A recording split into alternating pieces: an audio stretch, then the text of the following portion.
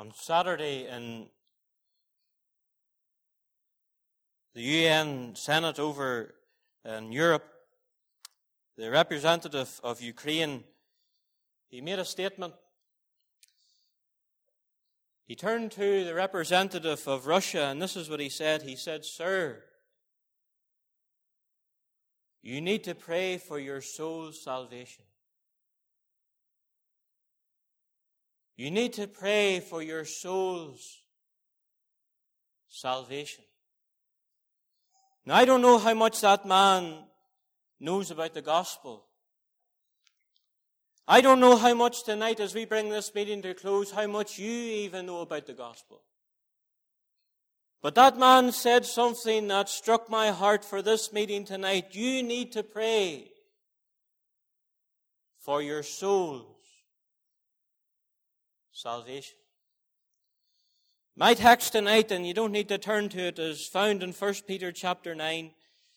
And the Apostle Peter says these words, "Receiving the end of your faith, even the salvation of your soul." And I want you just to think very briefly with me for a moment or two tonight about soul salvation. Because we live in a world tonight, dear friends, and we're so taken up with the things that we see. So taken up with the things that are temporal. And even Lynn, as she gave testimony tonight, so often we can be distracted, even as she said in her earlier years. The Bible says not to look at the things that are seen, because the things that are seen are temporal, but the things that are not seen are eternal. And you know, dear friends, tonight it weighs heavy upon our heart that every single one of us, saint and sinner alike, are on a journey out into eternity tonight. And I want you to remember these words as they would burn into your mind, as they burned into my heart. Receiving the end of your faith, even the salvation of your soul. And I want you to think of this for a moment, that salvation is essential. There's many things that you and I can do without. Over lockdown and over that period of time where we were locked away from society, there was many things that you and I discovered that we didn't really need. There were so many things that we had props and crutches in our life that whenever the crises came, we didn't really need them. But you know, dear friends, whenever you come to salvation, you need it. This is something that's absolutely essential, because Peter says it's the salvation of your soul. Your soul. And I've been thinking even today all around the world, men and women, whenever death has come and their soul has departed their body, and no man has power over his spirit in the day of death. And that soul goes out over the threshold into eternity, either into heaven or either into hell. And it's not there for a week or 2 weeks or 10 years or 100 years. It's not there for probation. It's there for the one word that's mentioned once in all of your Bible. It's the word eternity. Eternity. You know, dear friend, tonight as we come to a close, and it's just coming 10 to 7, you're going out into eternity. And the Apostle Peter says this, receiving the end of your faith, even the salvation of your soul. I wonder, is your soul saved? Because we in Northern Ireland, you know, we're experts at pointing out the faults in others. We're experts in seeing the shortcomings of others and seeing what others need to do. But I wonder in this meeting, if you're not saved, have you ever discovered this is something that you need to do? And it'll not matter if you've been born in a Christian family. It'll not matter if you read your Bible and know Genesis to Revelation off by heart. Unless you're saved, born again by the Spirit of God, you'll never get into heaven. God's not interested in degrees. God is not interested in how well educated or how rich or how much manners or how much morals or how much money you have. God is interested in the salvation of your soul. Paul said to Titus that the grace of God that bringeth salvation has appeared unto all men. And this message tonight, this message of the gospel, is not just for a certain group of men. It's not just for people that were really, really bad.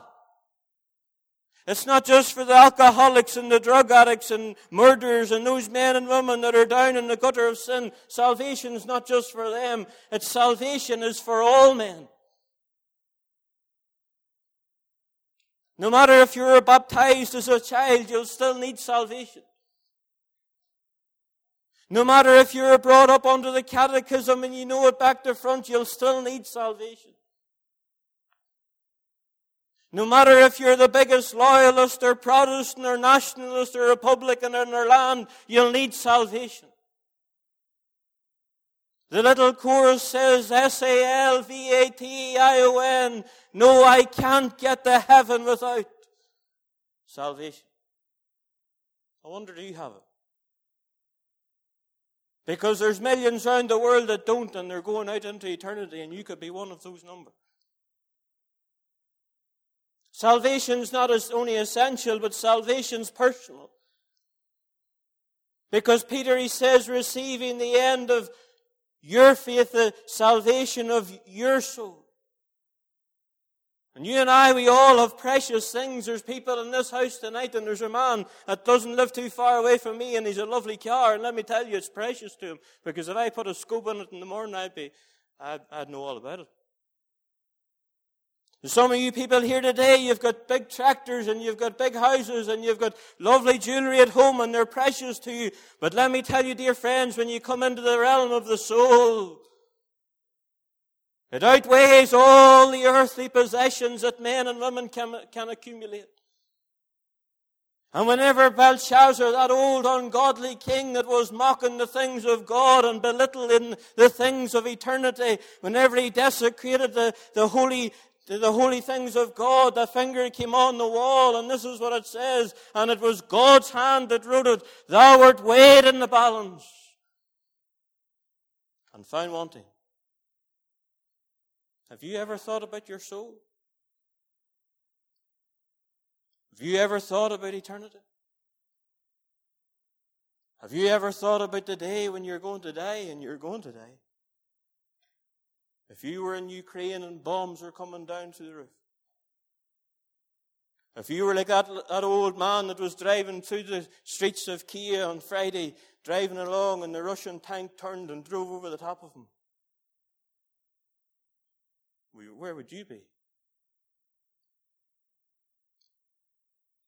Some of you young people went home and you took drugs the way you maybe did last week, and you took a bad drug.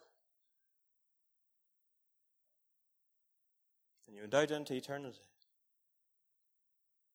You see, Peter says it's your soul. It's not your money, it's your soul.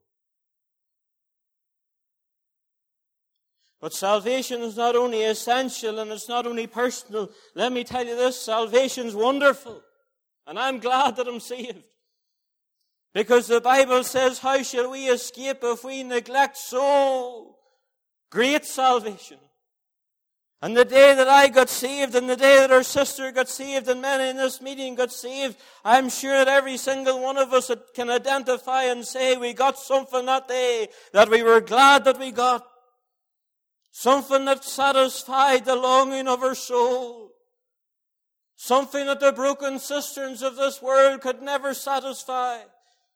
But the day that we were saved, the day when we came honestly and sincerely and humbly to God and repented of our sin, turned to Christ, we got wonderful salvation. But salvation is not only essential, and it's not only personal, and it's not only wonderful. Let me say this to you before I go on. Thank God it's eternal.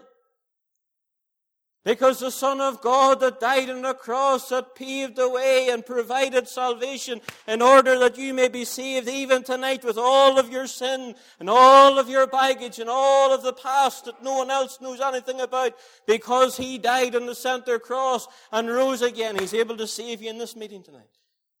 And the Bible says that He became the author of eternal salvation.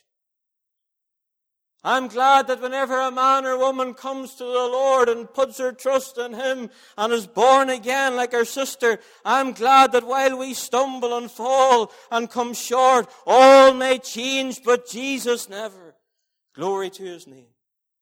I'm glad that He could say, I give unto them eternal life, and they shall never perish. My Father which gave them me is greater than all, and no man shall pluck them out of my Father's hand. I and my Father are one. Eternal. And I wonder tonight in this meeting, where your soul's heading out, what destination are you bound for?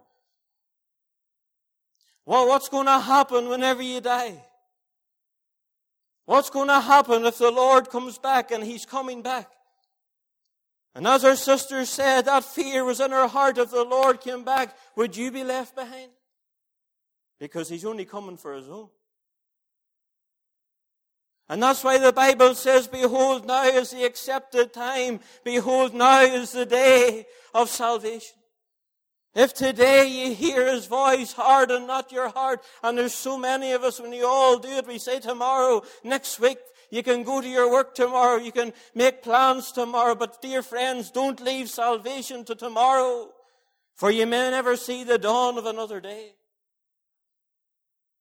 That's why the psalmist said that my God is the God of salvation. That's why the Bible talks about the garments of salvation. If you're a sinner tonight in this meeting, dressed in your rags of self-righteousness, and you're trying to win merit with God, maybe you do a daily reading before you go to bed. Maybe you go to your church, and maybe you put money into the collection, and maybe you're a good person, and you're trying to win merit with God, and the Bible says that all our righteousness, all our good works are as filthy rags.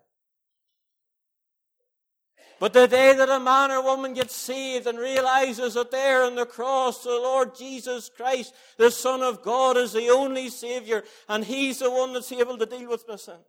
He's the one that's able to deal with the chains and the addiction and the past and all that I've done. He, that man that died for me, is able to take it all away. And whenever you come to Him and say, Lord, I'm sorry, I'm a sinner, I have a soul that needs to be saved, will you save me? You know what He'll do? He'll not only save you, but He'll take you out of those old rags. Those old stinking, filthy, beggar rags of sin that you're walking around in. And He'll take you out of rags, and you know what He'll do? He'll put you into robes. He'll bring you from being an enemy of God to bring you into the family of God. He'll do something for you in that moment that you can never work for, can never pay for, can never do anything to merit, for by grace are you saved through faith. And that not of yourselves, it is a gift of God. Not of works, lest any man shall boast. But you'll remember, and with this a close, you'll remember whenever Paul and Silas, you'll remember whenever they went into Philippi in Acts chapter 16. You remember there, whenever they were walking down the streets, there was a young girl, and she was possessed with the devil, demons. And she followed them, and this is what she said: these men be the servants of the Most High God, that show unto us the way of salvation. Because there is a way. There is a way tonight that you can get to know God. There is a way that you can have all the chains of sin broken and released in your life. There is a way that you can leave this meeting tonight an absolutely transformed man or woman, never to be the same again. There is a way that God can release you and save you and cleanse you and wash you and keep you. There is a way. The Bible says in Acts chapter 4 and verse 12, neither is there salvation than any other. For there's no other name under heaven given among men whereby ye must be saved. And there's some of you young people here tonight, and let me tell you, dear young people, you're on a way, but you're on the wrong way. There is a way that seemeth right unto a man, but the end thereof are the ways of death. You say to me, Stephen, well, what is the way? How do I prepare to meet God? Because it's not a question if I meet him, it's really the question is when I meet him. Stephen, how is it that I prepare for eternity? Because it's not really the question if I go to eternity, it's when I go. How do I get right with God? How do I prepare to meet the Lord? How do I receive this soul salvation? What do I do? Well, I'll tell you first of all what you'll need to do. You'll need to repent of your sin. You'll need to turn. You'll need to do a 180-degree turn from sin. And this is what the Lord Jesus said in the first message that he ever preached. He says, repent. And you need to get to a place in your life where you're not just going to make a decision and say, I want to get into heaven, for that'll not work. But you'll need to get to a place in your life where you say, I hate the sin that I'm doing. I hate it. I hate the drink. I hate the immorality. I hate the religion. I hate it all. I hate it. It doesn't satisfy. And you begin to loathe your sin.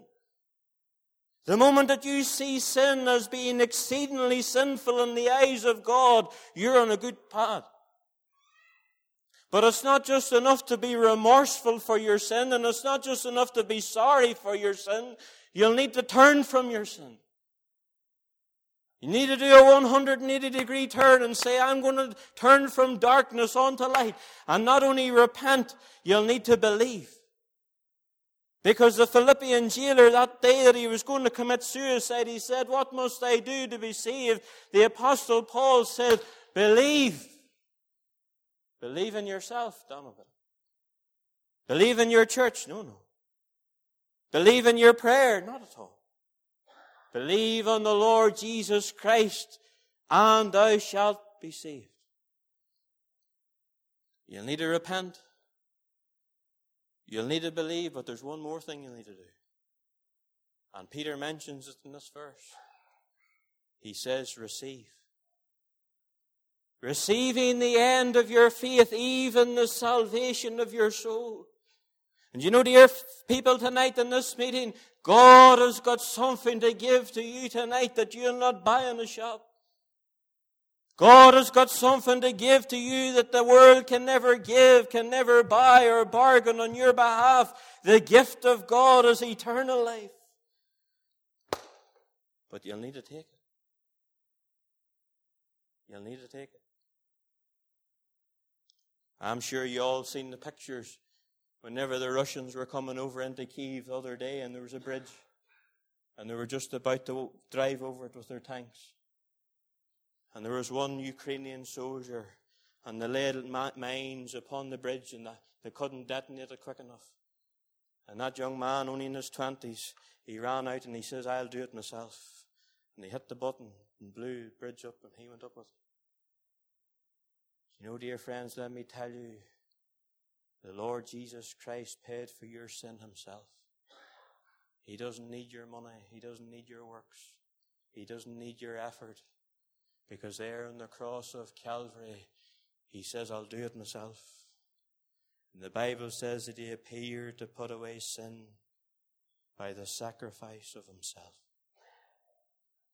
And the cry that left my blessed Saviour's lips was, it is finished. It is finished. What a gospel. Nothing has been left to do but to take with grateful gladness what the Saviour's done for you.